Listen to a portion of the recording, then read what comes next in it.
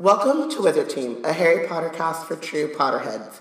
Usually each week we discuss a chapter from the Harry Potter series, but today we're doing something a little different. I'm Robin. And I'm Bayana. Today we're doing another bonus episode, and joining us today is New York Times bestselling author Daniel Jose Older. Some really quick announcements. Use the hashtag WizardTeam on Twitter to follow along. You can also tag and follow us at WeBlackAndNerds. Submit to Hogwarts BSU and imagine life as a Black Hogwarts student. And if you would like to submit, check out the website for guidelines, blackgirlscreate.org. Become a Patronus or send us a cheering charm, blackgirlscreate.org/donate. And buy our Wizard Team merch. You can find the link on our website, blackgirlscreate.org.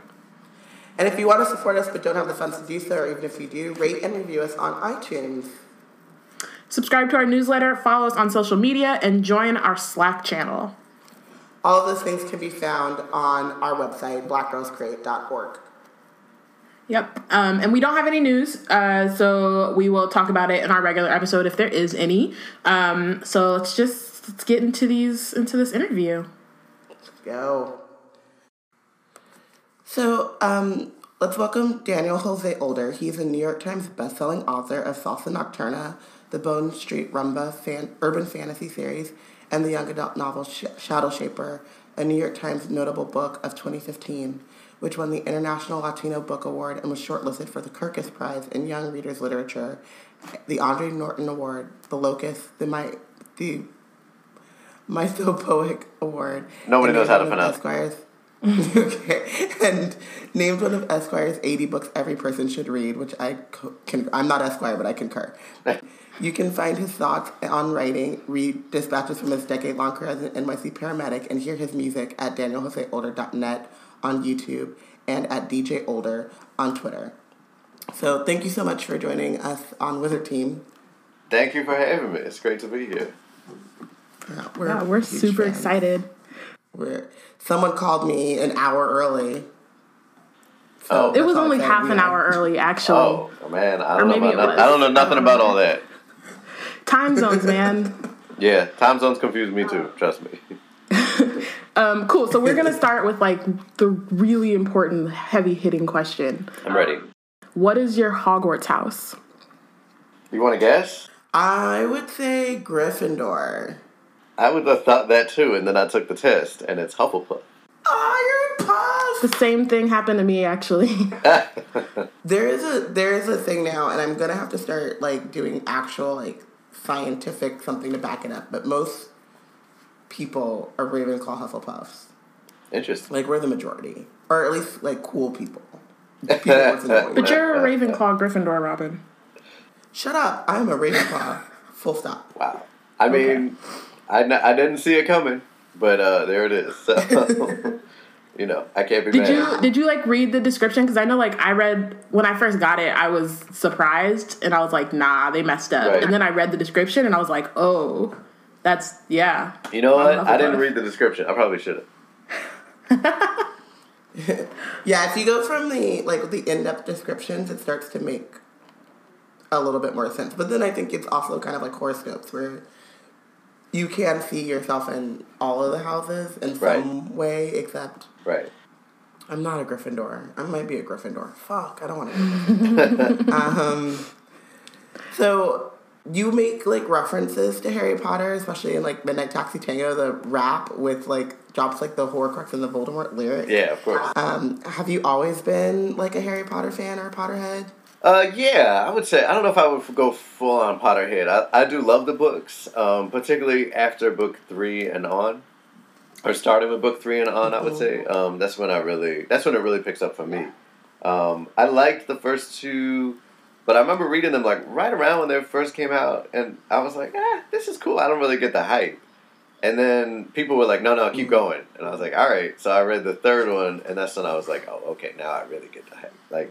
And then I just was in, and I really do love them. And they definitely influenced my own writing a lot. Because that was the only YA I had really read, as YA, before I decided to write Shadow Shaper. So it was certainly, figuring into my kind of worldview of what YA really was. Yeah, I mean, I think I get that a lot, trying to, especially convincing, older readers to read Harry Potter. or like even teenagers sometimes, I'm like, so the first 2 books, like they're really written for kids, and so it's gonna be hard to get through it. But then like once you get to 3, that was, I mean, I was a kid when I read like 1 and 2, but I definitely, when I got to 3, I was like, oh, this is like my shit. This is my favorite thing ever. Yeah. That's when the history part of it really starts to pick up. Like when you get this real strong sense of like all that complex backstory that's going on, and it's like it really feels like there's a whole other series just in the backstory that you just get little hints of. But that really starts to pick up in 3. And I really feel like 3 is when it becomes YA. And like you said, you know, the first 2 books are really middle grade.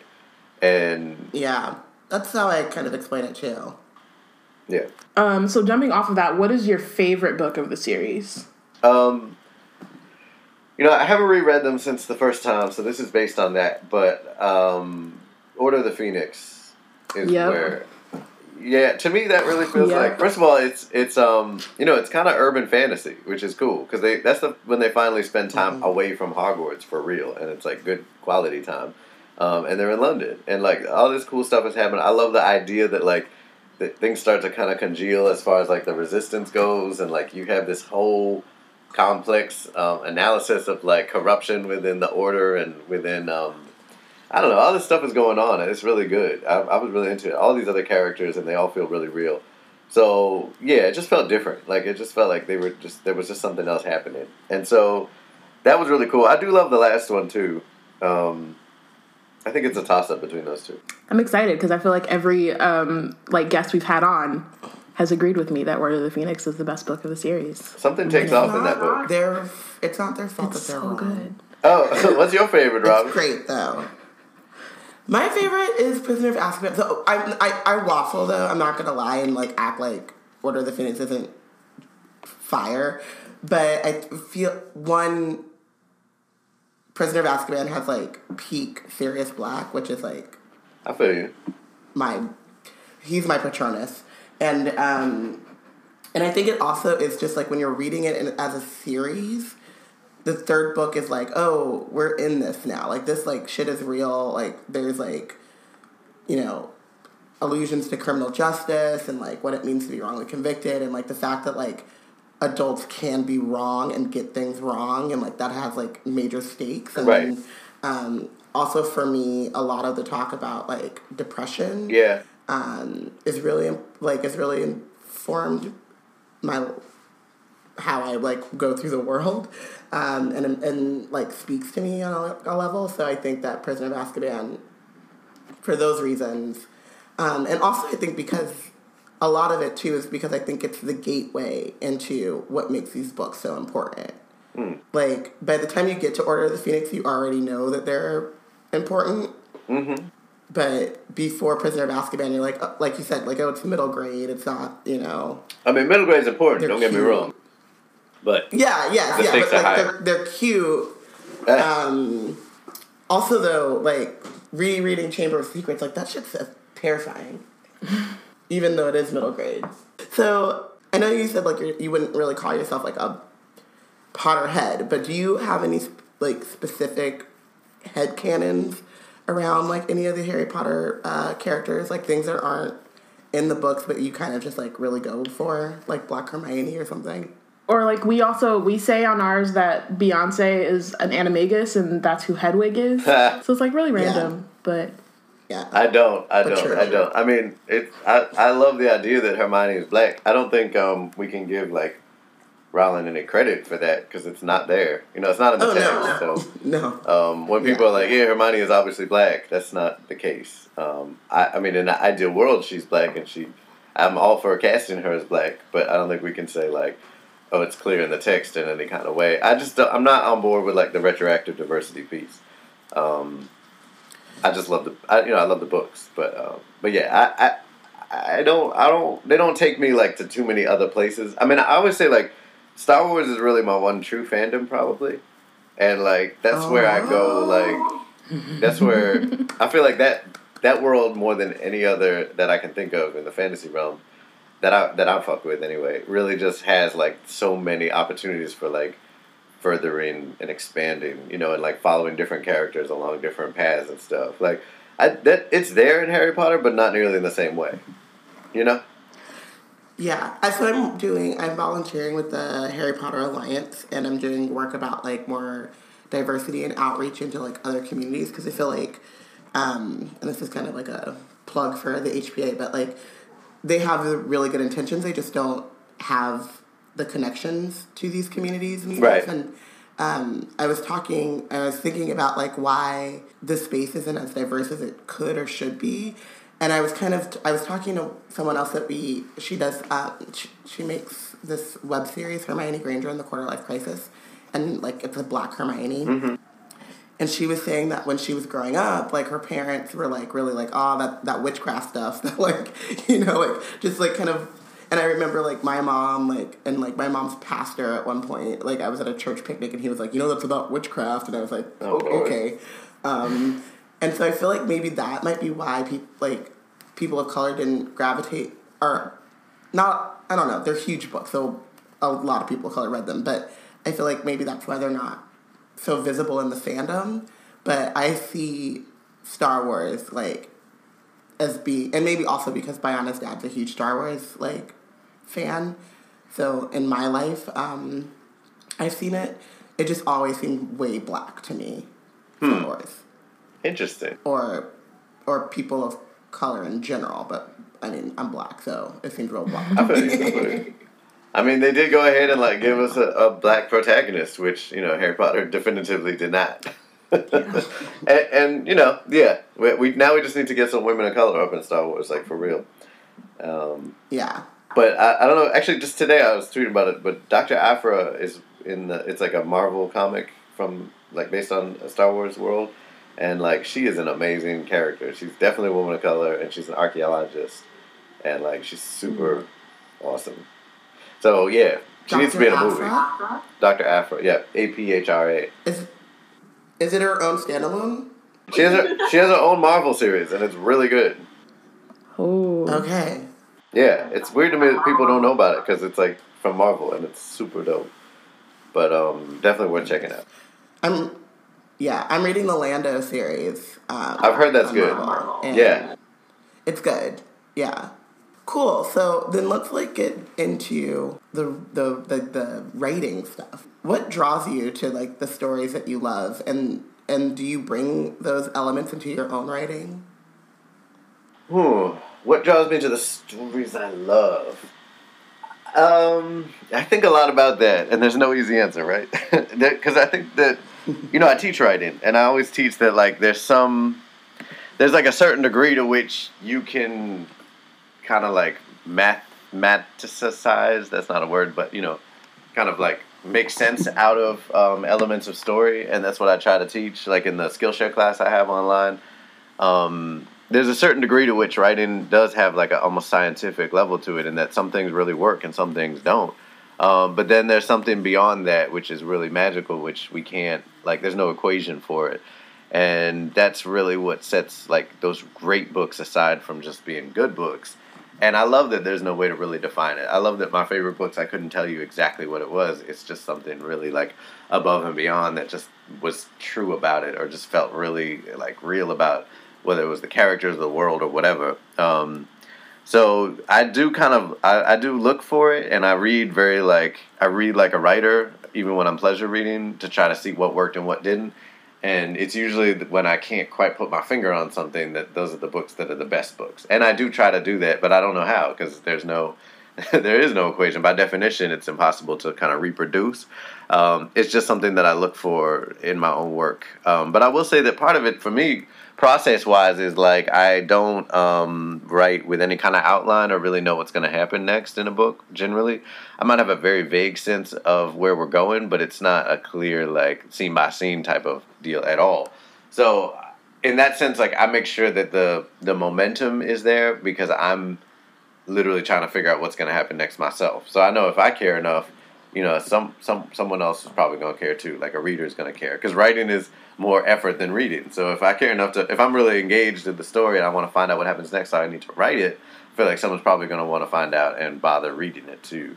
So that's a process point. Like, I feel like I can feel the sort of magic and momentum of the story as I move through, and if I'm not, then I have to stop and like recalibrate. Yeah, so when I saw you at the reading you did for Shadow Shaper in San Francisco, you had said something that was like super motivating to me as a failing writer, which was like don't worry about how other people's, like, you have to find your process and there is no like way to write. I just wanted to, if you could like expand kind of and like obviously say it better than and more like eloquently than I just did it, but expand on that and like how you came to that, because like Bayan is like a writer that, not to put you on blast, but to put you on blast, but like you'll go, when she's writing a story, like you'll go in her room and you like are kind of immersed into like this world of like, you know, storyboards and like pictures, and like you can kind of see her story like as like that's how she kind of her process. And I think that because she's able to like actually like get some pages done, I've tried to like mimic that, but I haven't been successful. So. Right. I mean, I haven't actually finished anything, so it's nice in the planning. It's hard.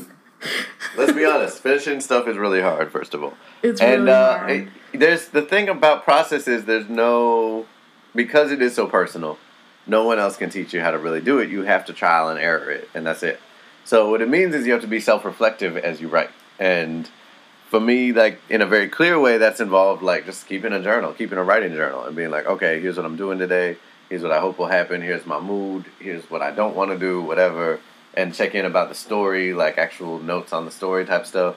And that really allows you, even if you don't read back over it, you still, it forces you to be like, is this working? You know, like, am I consciously, like, creating a process for myself by checking in and seeing what's working and what's not? And if something isn't working, am I eliminating it from the process? And that's not always easy, and it's especially hard because it's in flux. Like, it'll change. It'll change day to day, and it'll change over the course of your writing life. So, you know, it really requires you to be like I said, like, self-reflective. So I've done that. I think I'm sort of that way naturally, but it's enhanced when I actually write down the things. It also is helpful just to sit down and write words that are not going to necessarily be published to kind of loosen you up. And that in itself is a process point, you know. So knowing that that's helpful, I do that, especially if I'm sort of feeling stuck or if I'm not really in a writing mood. That gets me into the writing zone a lot better because I'm not writing, you know. I mean, we forget that writing isn't a performance art. You know, it's a thing that you do and you get to go back and fix your mistakes. Like, famously, you know, shitty first drafts. Like, that's an important thing to remember. So basically, it's like, yeah, like, look at other people's process for sure, but don't try to mimic it point for point because that won't work. But, you know, try it and see what happens and then be like, oh, you know, it worked. Like, for me, it works. I do have, like, outlines and drawings up on my wall, but usually that's for either if I'm doing a script type of thing, because that needs a little bit more of direct, like, clarity as far as the point-by-point breakdown, or if I'm editing, well, specifically with Shadow Shaper, that's the book I edited more than any other over the course of writing because I was really learning how to write a novel while I was working on it.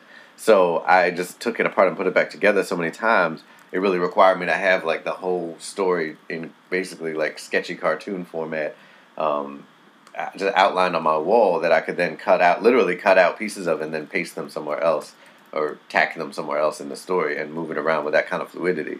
So again, that's a process point for me. I learned by doing, and that's what it was. But if you're not in a state of self-awareness, then you're just gonna keep running into the same problem over and over. Like, oh my God, and then you're gonna convince yourself that you can't write or that you're not a good writer. When really it is like you just can't write at night or whatever, you know, or like you can't write to jazz, and that's fine. Change the damn music. You know what I mean? Like, it's trial and error. You got to be flexible and sort of playful with it so that you can get to what does work. Yeah. Right. I feel like sometimes I get really stuck with, like, if I don't understand the story, like, I have to have it in my head all worked out. And if there's something that doesn't make sense, I can't. See that? Like, I'm, like, editing while I write. Yeah, that's a dangerous way to go because what you're not doing in that situation is trust in the story. Yeah. Trust the story. Yeah. You have to trust the story. And trust the reader. And trust yourself. Like, it sort of for me, this is me, it takes all the fun out of it if I know how everything ties up.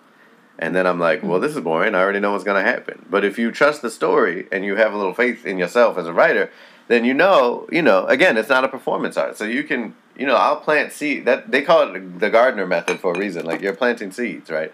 And as you go, they often will come to fruition in ways that you then that are necessary for the story to progress. Like, I'll give you a perfect example. In Midnight Taxi Tango, you know, it starts with the scene in the park with Carlos sitting in an ambulance with his buddy Victor. But I had no idea if that would ever come to, you know, be something that I would need again.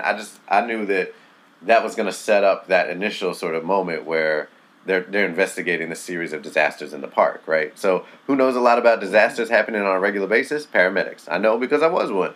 Also, I have a paramedic character, so that's a perfect in for me to bring in this kind of friendship and show Carlos and his world a little bit. But I was also like, you never know when you're going to need an ambulance. And lo and behold, spoiler alert, you know, at the end of the book, they need to get out to Long Island really, really quickly. And there's always traffic on the LIE. So what's a great way to get through traffic, you know, in a very illegal kind of undercut way when you need to be somewhere quickly? An ambulance. So having a buddy with an ambulance is really handy, and that came into play. You know what I mean? But I didn't know that when I started writing the book. I wasn't like, oh, great, we're going to use this later. It just worked out really well. So that kind of magic doesn't happen if you're constantly being like, wait, does this need to be here? Oh, maybe it doesn't. Let me cut it out because I don't know if I'm going to need it later. No, you can always go back and cut it out, or you can have things that don't necessarily tie in together, because that's what life is like. Shit doesn't always tie up nicely in a little bow. That's real. You should be a teacher. You know? About that. Oh, man. You should teach writing. Okay, so when did you actually, like, start writing? Because I know, like, you just mentioned you were a paramedic for a long time. And so when did you, like, kind of venture into writing, or were you just always writing? I always knew I wanted to tell stories. I didn't really know how that was gonna manifest exactly. So, you know, I think I wanted to be a writer. I surely did as a kid. I didn't know, like, if that meant making movies or cartoons or what. And then in college, I got kind of, like, disaffected by just how whack so much representation was in sci-fi and fantasy, and I was really, like, leaning more into nonfiction and essay writing. And, you know, my heroes then were, like, Bell Hooks and James Baldwin and them, and Eduardo Galeano and stuff like that. And then coming out, I was like, I knew I wanted to do stuff in the arts. I also knew I wanted to pay my rent, which is why I became a paramedic, really. And then for most of my 20s, like, post-college, post-undergrad, I was doing the paramedic thing, and then my creative output was mainly music. So I was writing music, I was composing, you know, for different folks, and that was cool. And there was always a storytelling aspect to that. That was my minor in college, and I did kind of a small opera type thing with Cuban style music, a lot of different Cuban forms of music, and stuff like that. And then, yeah, I guess at some point I was just like, you know what, like, I'm not making any money doing this, like, on a very basic level. I will never get off the ambulance if this is, like, what I'm trying to do it with. And I'm not really able to do, like, the work of my heart entirely because it's so production heavy. Like, you know, if I were to write something, there's no way to kind of do it in a way that's like a high enough quality that I could put it out into the world and, like, tell the stories I wanted to tell and do all the work I wanted to do.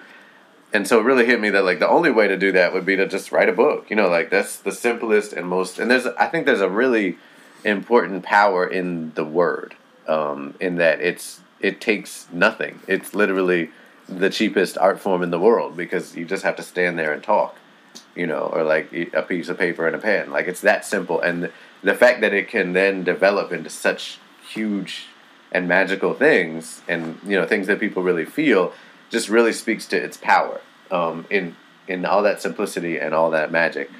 So I love that about it. I've always loved writing. Like, writing has always come really natural to me. So I was like, let me try this book thing. So I did. That was 2009. I was 29, and I sat down to write Shadow Shaper, but it wasn't called that then. It was something totally different. And I actually yesterday just finished posting the last chapter of that original manuscript of Shadow Shaper on Wattpad. So you can read it, which is interesting because you can see all my rookie mistakes and also see there's like 2 or 3 scenes that actually made it, you know, into the final version. It really changed, like, so dramatically. It's an entirely different book. And so, yeah, I posted it because it's kind of interesting to see process like that and to see how people grow as writers and everything. Right. So then what drew you kind of, like, back into, like, sci-fi and fantasy and, like, writing? Well, actually, Harry Potter was one of the things that did that. Although it was also simultaneously, like, exciting to see this world so deeply developed and also kind of, like, whack to see that, after taking a decade-long break from fantasy, it's still white dude saving the world, and like still like super Eurocentric. That's what kind of put me off the first two books. I was like, I know this. I know all these Euro myths that we like see all the time in every fantasy ever. What's fresh and new, and what ended up being fresh and new was her strong sense of history and character development and stuff like that. And I thought that was really, amazing. And then rediscovering Octavia Butler, writers like Walter Mosley and Junot Diaz, who don't necessarily write fantasy. Well, Walter writes fantasy and sci-fi, but like Brief Wondrous Life of Oscar Wilde isn't a fantasy book, but it's about a fantasy nerd, and a Latino one at that, and that was just super cool to read and like see that exists in the world, and all that stuff. So it was really like it was 2008 I was reading that, and I read like most of Octavia Butler's books, and it really like reignited that kind of fire in me to see that you could tell this deep story and talk about all this heavy like real world shit, but also do kind of the magic and the excitement and the wonder at the same time. Yeah, I have this theory that J.K. Rowling actually isn't a sci-fi fantasy writer. She's a mystery writer, because if you've read her detective novels, like those are just way more tight to me.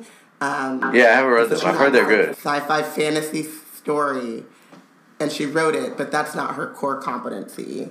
Huh. And I think that's really cool, like that you mentioned Junot Diaz, because that was one of those books that, for me, and this kind of goes into into another question, I guess. Like, yeah, when I read that book, I was like, oh, it doesn't have to be a white main character, and they can still be nerdy and like, right, look like have I mean, not that I have the exact same background as like the main character in that story, but like he wasn't like on the street slinging. I don't know. It was just like, it was like he was the main character in that story was a person of color, but who was dealing with like nerdy shit and real shit too. But like, exactly. I just think I love that you like mentioned that book specifically, because that was really important to me as like a consumer. So one question I do have is that like you along with your books, which I love to read, like pen or paper physical copies, but I actually listened to Shadow Shaper first. Oh, cool. And then I listened to Salsa Nocturna and like half listened and read to Midnight Taxi Tango. But so you read the adult novels, and then you got Anika Noni Rose to read Shadow Shaper, which was amazing. Yeah. So 2 questions. One, purely fandom. Is she going to read the next in the series? And why did you decide not to read the young adult Shadow Shaper novel? I don't know the answer to question 1. I surely hope so, because she really just killed it, and it's amazing. Oh, she's so good. So good at it. I love it. But yeah, I don't know. We just haven't gotten there in the discussion yet around that, because we're still just, it comes out in September, Shadowhouse Fall. Mm-hmm. And yeah, I don't know, but it's a great question, and I sure hope so. And 2 was, it just made more sense. I mean, it's a close third point of view with a girl, so it was kind of made sense to have a female narrator, I thought. And they had it just made sense to do. I'm glad I did, because like I said, she slayed it. And I mean, you slay the adult novels. And Salsa Nocturna, like, I've now just like been rereading, like, I've listened to it, like, it's like now like kind of my bedtime stories. Which is kind of weird, because my dreams get fucked up sometimes. But yeah, a couple of people have said that to me, and it's great to hear. But it's like, I wouldn't do that with Midnight Taxi Tango. No. Yeah, no, don't do that. Bad idea. But yeah, I just think like it's weird too, because it was one of those things where I went through kind of a reading slump, and I had this weird like block about audiobooks. But because it was short stories, I felt like I don't know, and I had an Audible credit, and so why not? Right. And so it really got me back into like story. So yeah, I just wanted to. That's not a question, but like you're a great reader as well. Oh, thank you. I appreciate that. I really was happy to be able to do it. I mean, because, it's not really my call. For Shadow Shaper, Scholastic Audio did that, so they really made the final call on that. I just kind of put them together with Anika and was like, this would be great, and they were like, yeah, it would. And then for Audible is who did the whole Bone Street Roomba series, so I actually had to go in and audition for that. But I was like, oh, really? Yeah, because wow. Look, writers can't always read. Like, if you've been to a reading, you know that, unfortunately, and that's the truth. So I get it, but I was like, there's no one else that's gonna read these because this is my shit. Like a lot of Carlos's voice came very directly from my own blogs about being on the ambulance. Like that's kind of another place that I learned to write and just like be in the world and sort of think through this narrator voice was doing that. So it's like, I know how to read these. Like, you got to let me do it.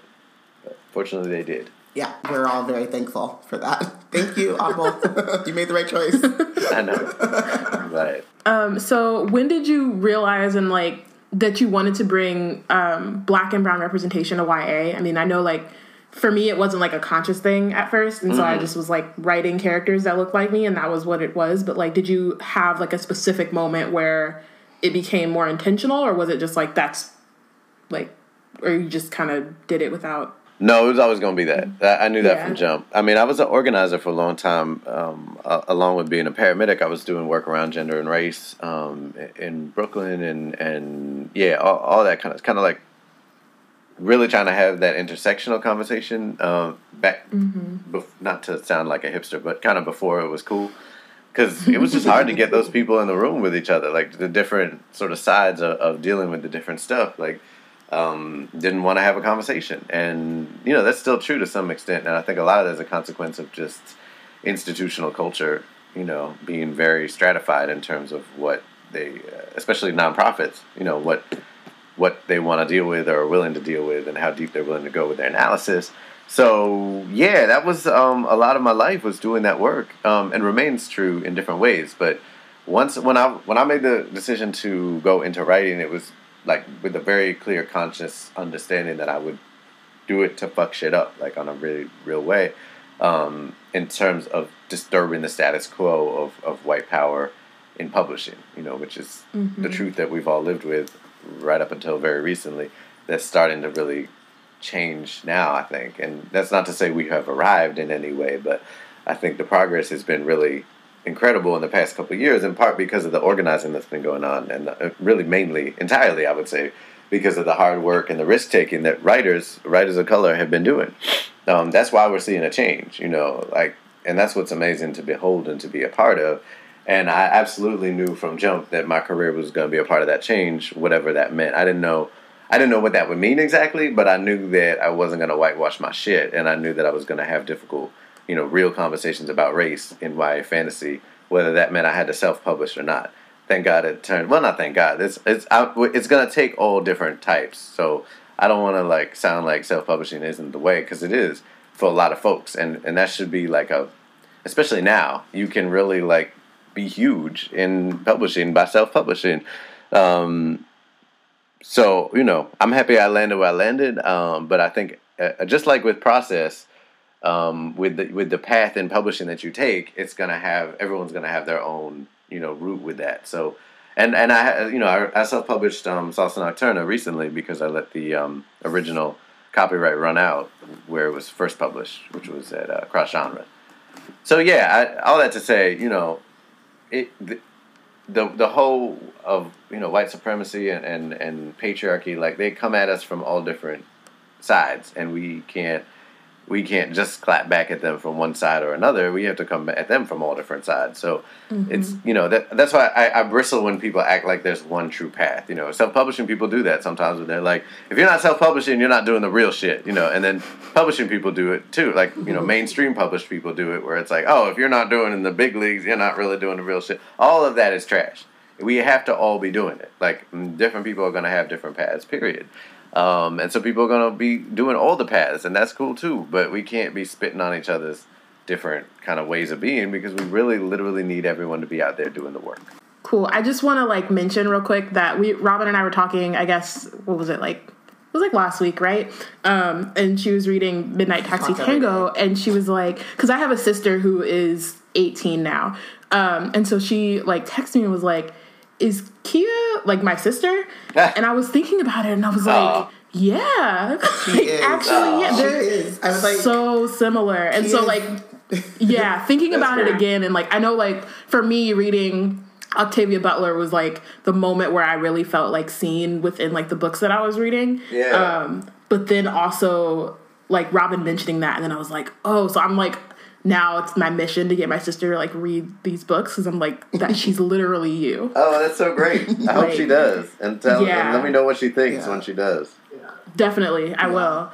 Yeah. That's awesome. Great. I love hearing that. That's really cool. Yeah, it kind of blew my mind a little bit. It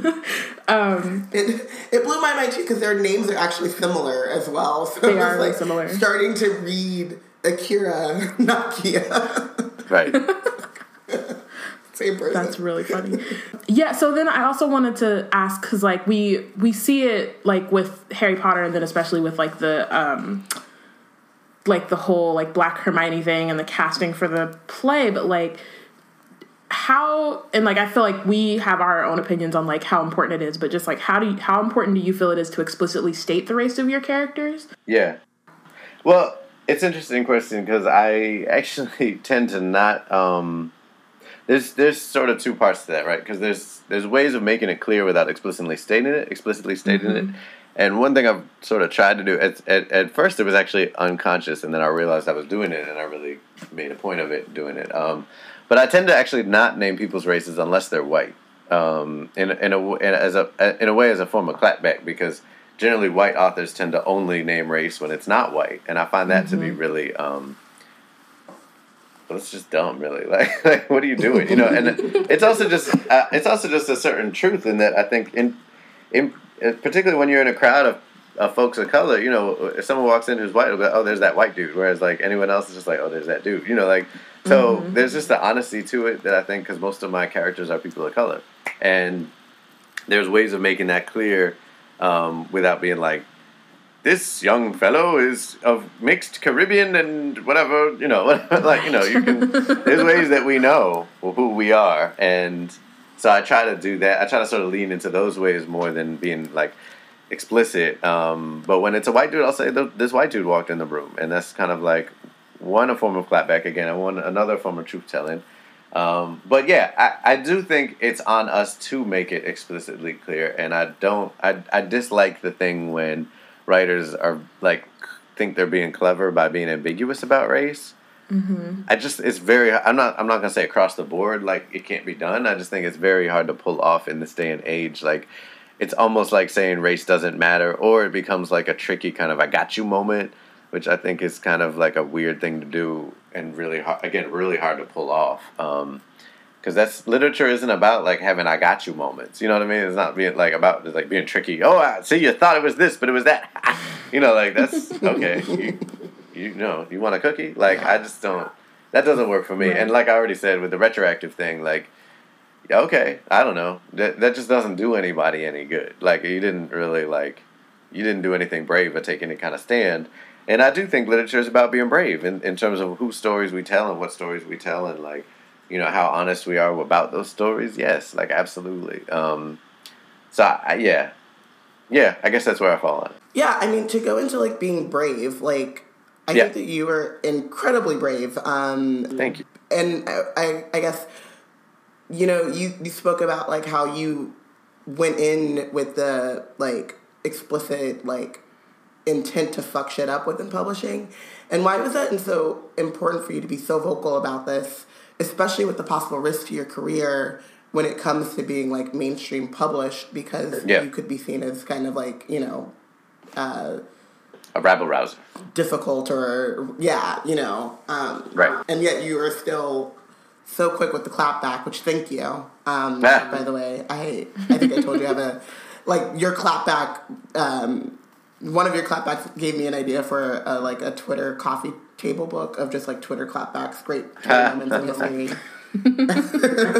That's great. That's hilarious. Yeah, I mean, What's the question though? Oh, just like why was it so important for you to like? Oh yeah. Well, first of all, thank vocal, you. especially at the risk, like with the possible risk to like how far you could go. Absolutely, and I appreciate you saying that because I think we've come into a period where that's sort of like not seen as much because people sort of take it for granted now that there's loudmouths who have sort of quote unquote made it, and so it's easy to just be like, oh well, I guess it's not risky, when the truth is like you don't always see the pushback. In fact, most of the most powerful pushback is it happens behind closed doors. It just means something doesn't get published, so there's not anything to like see or push back against. Counter pushback is just you just don't have a career, and that sucks. And it's easy as a writer to not have a career for a lot of different reasons. So you can never just be like, so that does make it really complicated. And it is continually risk taking, I think, to speak out in different ways.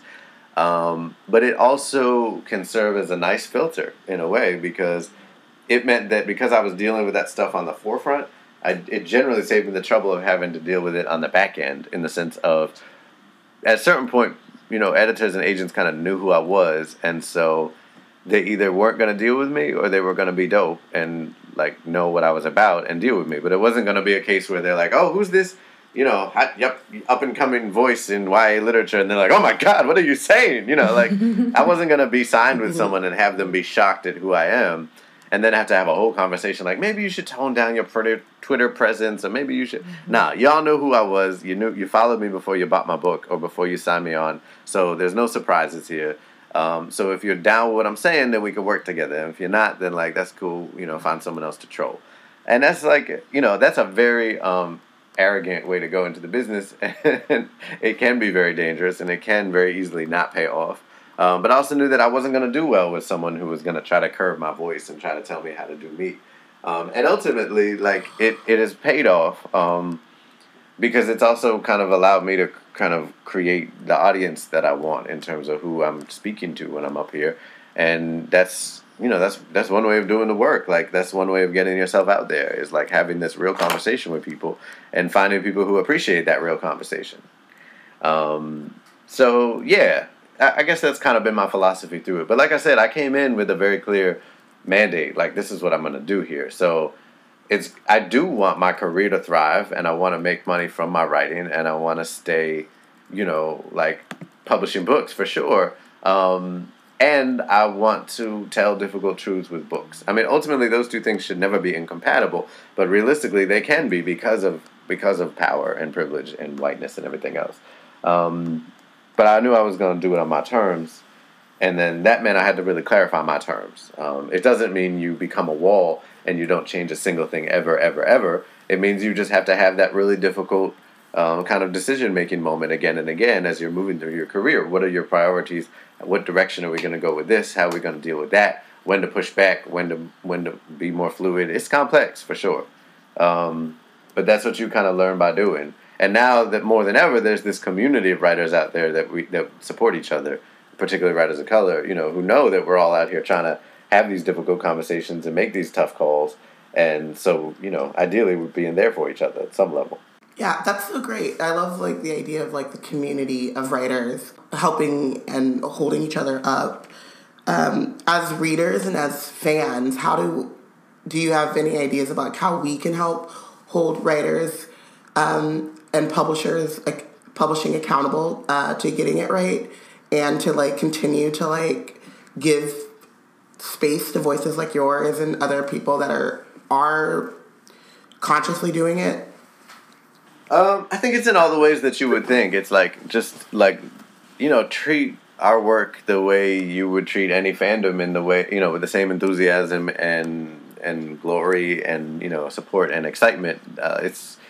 It's really cool to see like these amazing like fan arts and fan fiction that goes up around different works, and it's important that folks do that for authors of color's work instead of not only do it by like changing the race of characters that are already established in canon and huge. Not to say that there's anything wrong with that. I love the Black Hermione art. I think it's dope as hell. Just make sure you're also out there supporting writers of color who are putting out like characters that are unambiguously black. On top of that, right? So I think that's important. I think certainly like just buying the books is important, and buying it for other people. You know, if you already have it, sometimes there's different writers have. I'm gonna pronounce it wrong. Patreons. You know, Patreon. a lot of writers of color have those. I don't, but there's a lot that do. You know, support them in those because there's ways of supporting them with small amounts that collectively create. You know, and that's how community works. It's like just like on the block, like folks support each other in small ways, and it goes a long way because a lot of people are doing it. That's community organizing, essentially. So do that. You know, I have like novellas out, you know, that are like $1 online. You know, like in the Shadow Shaper world.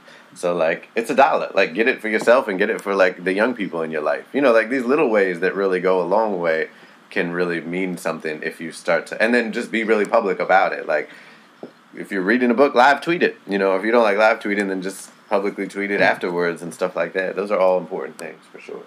Yeah.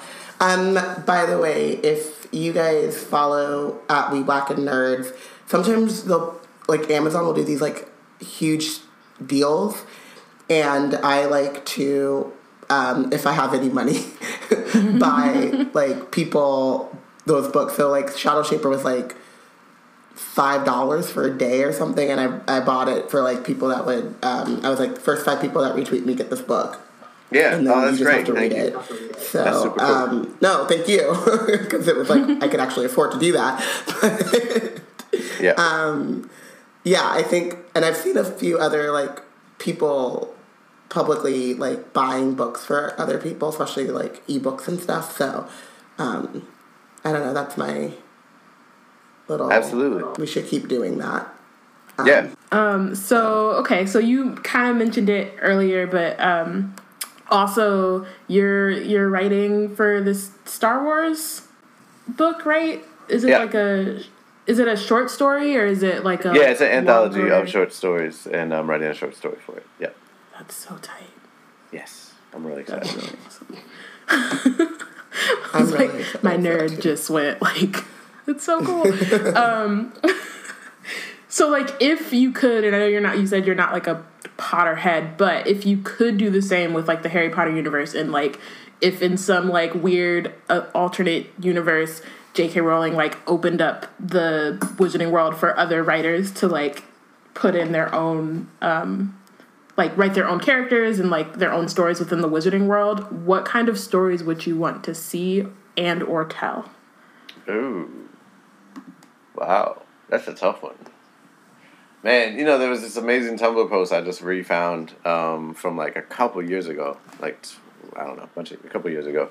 Where they put together a bunch of GIFs or GIFs, depending on who you ask, of a made up movie that was exactly, it was called Fantastic Beasts and Where to Find Them, but this was before the actual movie came out, and they went to New York, and it was during the Harlem Renaissance, and they had to fight like a group of dragons, and you know, like Duke Ellington was in it, Langston Hughes, and it just looked, Nella Larson, it just looked so amazing, and they put it all together in this little, you know, like group of graphics.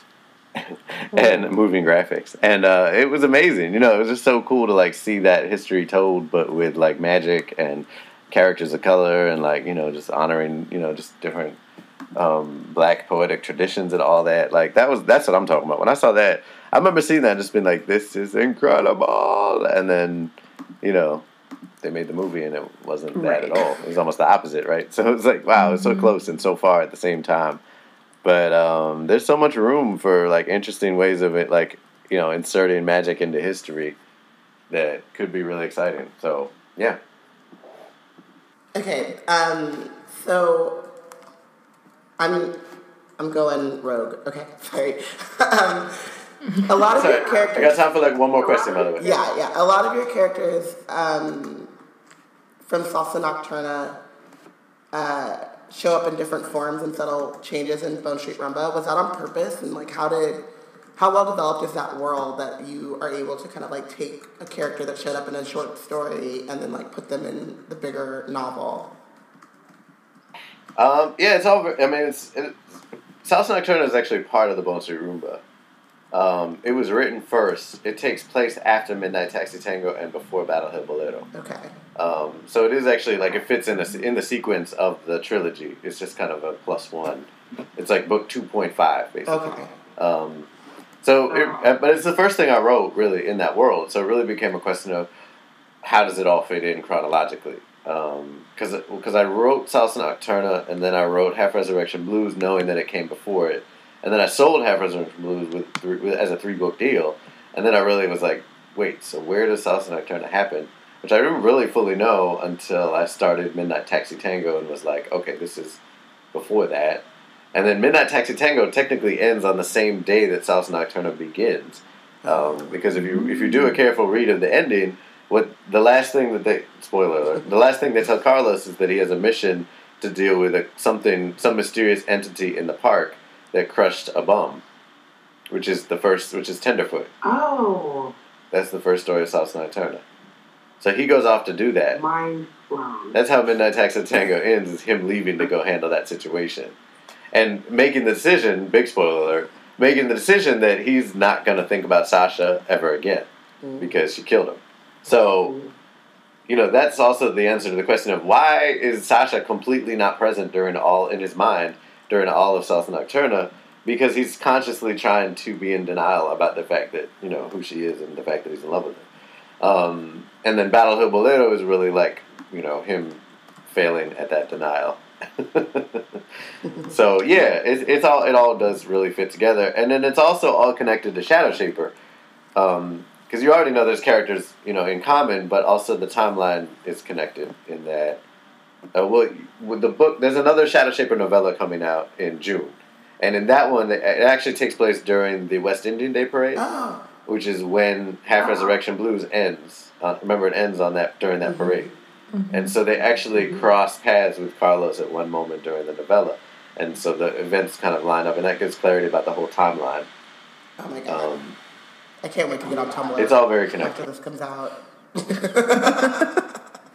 Yeah, and there needs to be like a master timeline, because it really does. I have one in my head. I've never posted it, but it does like all connect. Like if Shadow Shaper takes place in June of the same year that Half Resurrection Blues takes place, and then we go from there, basically. That's so great. That's super lit. Yeah. Okay, cool. So thank you for joining us. We do this last little thing at the end of all of our episodes where we nominate an MVP for our episode and then who's benched, so who lost.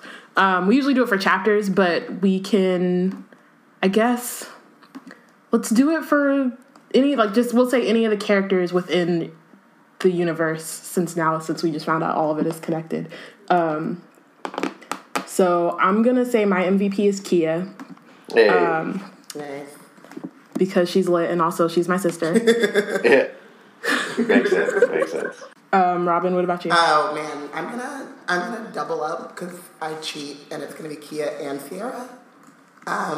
Okay. Fair enough. Just because Kia is my cousin and Sierra is just so bomb. Nice. Her inner monologue is just so bomb. So yeah. Oh, I'm glad you feel that way. Thank you. That's great. Do I have to do one too? Yeah. Yep. You have to. Oh man. Yeah. See, it really is trying to pick between your children, so I can't do that entirely. I gotta go through different phases where I'm like, oh, this character is totally me, or this character is just so amazing. I want to write them all the time. Right now, if I would have to say, Izzy is actually. Oh my God, Izzy is so great. Oh. And she really gets to thrive in the two novellas. The one that's already out, Ghost Girl in the Corner, she's one of the main point of view characters, and it's about her and T and their relationship. So it's really cool to explore her as a character, and get to see her rap and come up with the raps on her own and everything, and in her head and how she deals with that. And she's also just a really emotional character, I think, and she comes across outwardly as just the badass, but she has so much going on, and she just feels really deeply everything that's happening, and she loves T really deeply, and it's all really beautiful to me. And then she's also just bad. She is really badass. When they get in that fight at the club, because when they get into the fight at the club, and then she's like, T did that. Oh yeah, and she's awesome. Yeah, I just love her, and she's a great artist, and she's a great person and a great friend, and it's cool to see her kind of take off and do her stuff. And then in the novella that's about to come out, she's not a point of view character, but she gets to rap. And actually, the other day it was Jefferson's birthday, and there's a scene that I posted from the upcoming novella, Deadlight March, where she disses Jefferson on stage, and I kind of love that part. So, yeah, that. Sweet. Okay, so I binged Caitlin Fern. I just finished Battle Hill Bolero, and I'm just like, she gets on my nerves. Yeah, yep. So yeah. All right, fair enough. Yeah, She's just so much fun to write. That's the other reason she's in it. Yeah. Yeah. So I binged Council of the Dead, like the entire entity. Just because, They're fucked up. like, they're just like, That's fair. yeah, as you Yeah, explained, they're trash. So They're absolutely trash. Have you read Battle Hill Bolero yet? I have not. I was like trying to like get it done before this, but I'm going to. It's as soon as I'm getting it done. I'm going to. I feel you. Bad reader right now. All right, good. Cool. Who would I bench? And I don't know. I'm a second Caitlin Fern because she really is a hot damn mess. I had fun writing her, but she's a terrible person. She really is. It was I really appreciated like getting her point of view. Yeah, it was a lot of fun because I was just like, oh, like her just the way that she thinks it's interesting, but also like she's the worst. But it's so interesting. Yeah, with the war book, I really needed to have someone on the inside with the bad guys, so it was a lot of that. And just to get at the complexity that they have going on and stuff and the inner workings. But she was also just a really fun character, right? Like, you know, there's that moment in Midnight Taxi Tango when her and Carlos are talking in the bar and she gets a chance to really tell her story. And I was like, this is too much fun. She is such a mess. Like, it was great. So that's part of why she got her own moment to shine. That's awesome.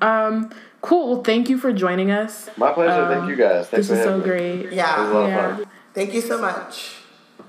And for our Absolutely. listeners, please follow Daniel at DJ Older on Twitter. Check out all of his books, Shadow Shaper, the Bone Street Rumba series, Salsa Nocturna short stories. Let them like lull you into a really crazy dream state if you get the audiobook. And his novellas, which Ghost Girl in the Corner, which is like $1, like he said. And the new one's coming out when? Whenever it comes out, just get it. Just get all of them. Get all of them and shut up. And The new novella comes out early June. It's called Deadlight March, and then the full book Shadow House Fall comes out on September 12th. get those and shut up and just read them and get your life. It's in order. Correct. And then last thing, I have a middle grade coming out next year, and it's called Flood City. Oh. So yeah, sci-fi. Yeah. It's lit. You got a baby sister. We got a baby sister that's gonna be written now. There you go. Awesome. All right, you guys. Thanks a lot. Take care of yourselves. Yep. Thank you. Thank you so much. All right. Bye-bye. Thank you for listening. On Wednesday, we will resume our regular schedule and we'll be discussing Chapter 27 of Harry Potter and the Goblet of Fire, Padfoot Returns. Make sure to read and follow along, and if you want to join the conversation on Twitter, you can add us at WeBlackandNerds and use the hashtag WizardTeam on Twitter. Also, don't forget, you can also join our Slack group, and don't forget to send me all your votes. It's important. Yes. We are taking votes until we finish Goblet of Fire, which will be sometime in 3 months. So you have time, but send in the votes now. And you can follow Bayana at Yana_Hallows, like Deathly. And you can follow me at Robin with a Y _Ravenclaw, like what Harry is not. And we'll see you next week. Bye, y'all.